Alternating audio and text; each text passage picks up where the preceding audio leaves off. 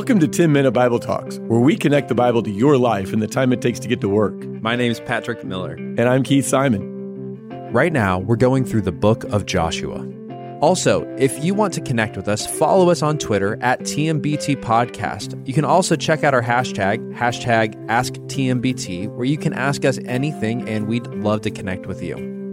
Do you think God could use you to further his kingdom? Or do you think God is looking for people who are more impressive than you? People who maybe have more together in their life than you do in your life? Does God use spiritual heroes to make a difference in this world? You may know that I'm a pastor at a church and that I was part of the team that started that church back in the summer of 2000.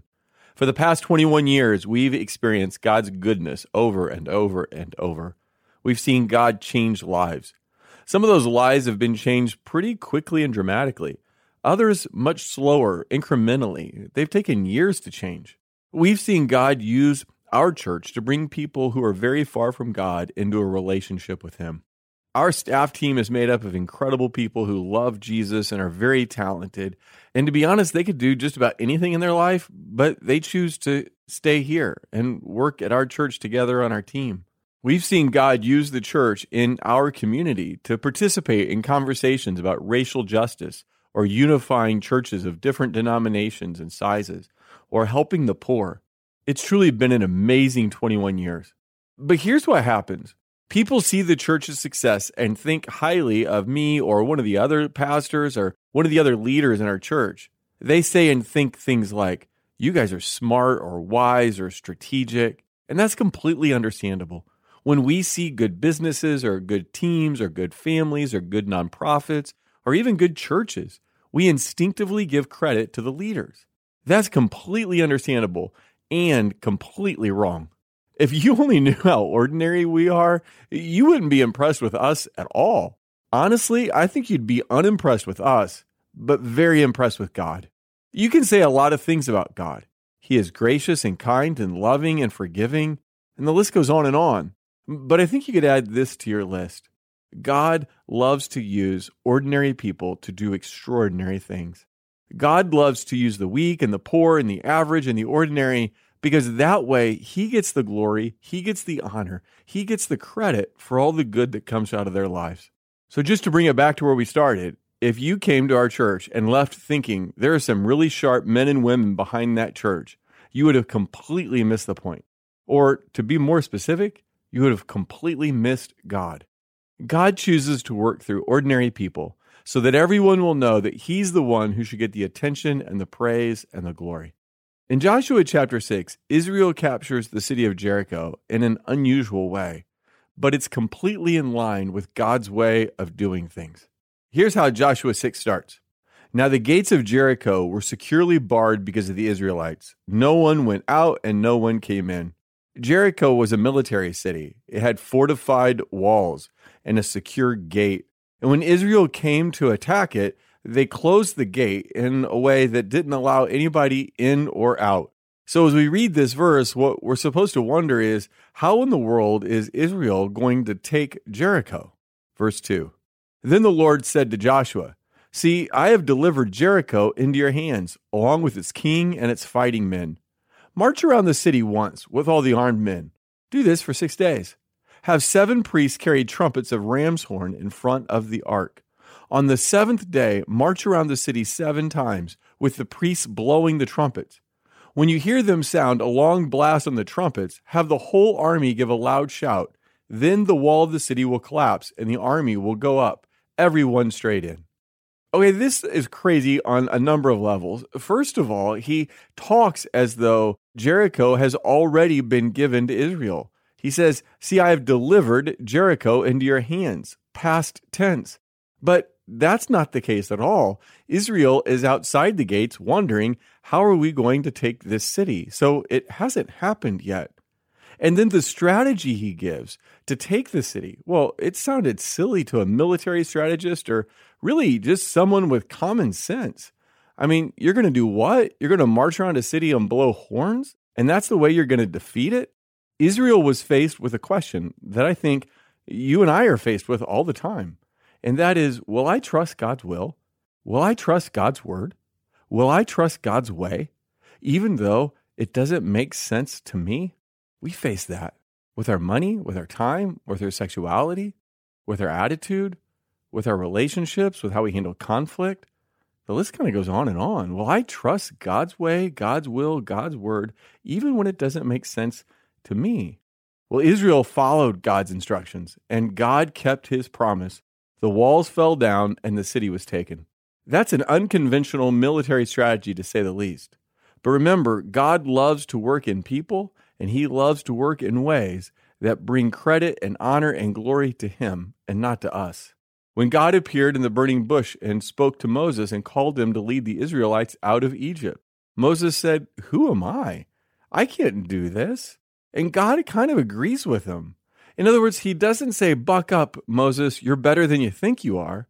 He says, "Yeah, I get it, Moses. I made you. I know your weaknesses. But here's the deal. I'm going to go with you. This doesn't depend on you, Moses. It depends on me." In the book of Judges, Gideon faces a mighty army made up of soldiers that are far more numerous than his soldiers. He's got a small little band of men that he has to fight the Midianite army with. And yet, listen to what God says to Gideon. "You have too many men. I cannot deliver Midian into your hands, or Israel would boast against me and say, 'My own strength has saved me.'"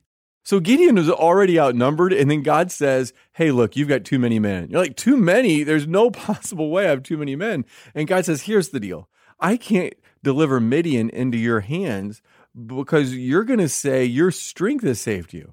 So if you follow the story along, God cuts his small band in half. And that way, when God wins the battle, God gets the credit. Or think about David fighting the giant Goliath. And David says, "This battle belongs to the Lord." He knew the battle didn't depend on him, but to God. You see, we have a tendency to put our trust, our hope, our confidence in ourselves or in our circumstances or the people we can recruit or the money we can raise. We put it in something other than God. And so in Psalm 33, God reminds us, he says, "No king is saved by the size of his army. No warrior escapes by his great strength. A horse is a vain hope for deliverance. Despite all its great strength, it cannot save. But the eyes of the Lord are on those who fear him, on those who hope in his unfailing love to deliver them from death and keep them alive in famine." You begin to see what it means when we say that the most powerful person in the world is the person who's yielded to God, the person who's surrendered to God, because that means that God can work in and through his or her life. Think of Jesus' death. God won through sacrifice. He won by giving his life, for dying for his enemies instead of trying to defeat them. Think of the apostles. They were incredibly ordinary people. In fact, the Jewish leaders at the time were so surprised that these apostles were the ones who were turning the world upside down, preaching the good news of Jesus in Jerusalem. They literally said, "These are unschooled, uneducated, ordinary people." And yeah, that's the whole point. That's the kind of people that God loves to use so that he gets the honor and he gets the glory and he gets the credit. 1 Corinthians 1. "But God chose the foolish things of the world to shame the wise. God chose the weak things of the world to shame the strong. God chose the lowly things of this world and the despised things and the things that are not to nullify the things that are, so that no one may boast before him." If we understand who we are, we won't boast before God. We won't boast before our peers. We won't even boast in our own heart and our own mind if we see that we are the weak. Right? We are the lowly. We are the things that are not, and that God has used us in ways that we didn't deserve and that really we shouldn't get the credit for. Back to the story in Jericho, Hebrews 11 says this, "By faith, the walls of Jericho fell after the army had marched around them for 7 days." When we put our faith in God's promises, what we're saying to God and to ourselves and anyone watching is, we can't do this, but God can. So remember, I started by asking if you believe that God would use you, or if you think he uses people who kind of are more spiritually impressive than you, have a better spiritual resume, have more of life together. And the reality is he loves to use people who are broken, 2 Corinthians 4, we have this treasure in jars of clay to show that this all-surpassing power is from God and not from us. So if you know your weaknesses, if you know your inability, if you know your powerlessness, if you know that you lack, but you put your hope and trust in a God who works, and a God who moves, and a God who changes lives, starting with your life and then moving out to others, well, that's exactly the kind of person that God wants to use. He wants to use those who know better than to trust in themselves, but instead trust in God. How does God want to use you? Are you open? Are you willing? Thanks for listening. If you've enjoyed this content, please subscribe and give us a rating. That helps others find this podcast more easily. Also, ask yourself who you could share this podcast with. Texting an episode to a friend or family member is a great way to help them grow spiritually. If you want to go deeper, check out our show notes for book recommendations.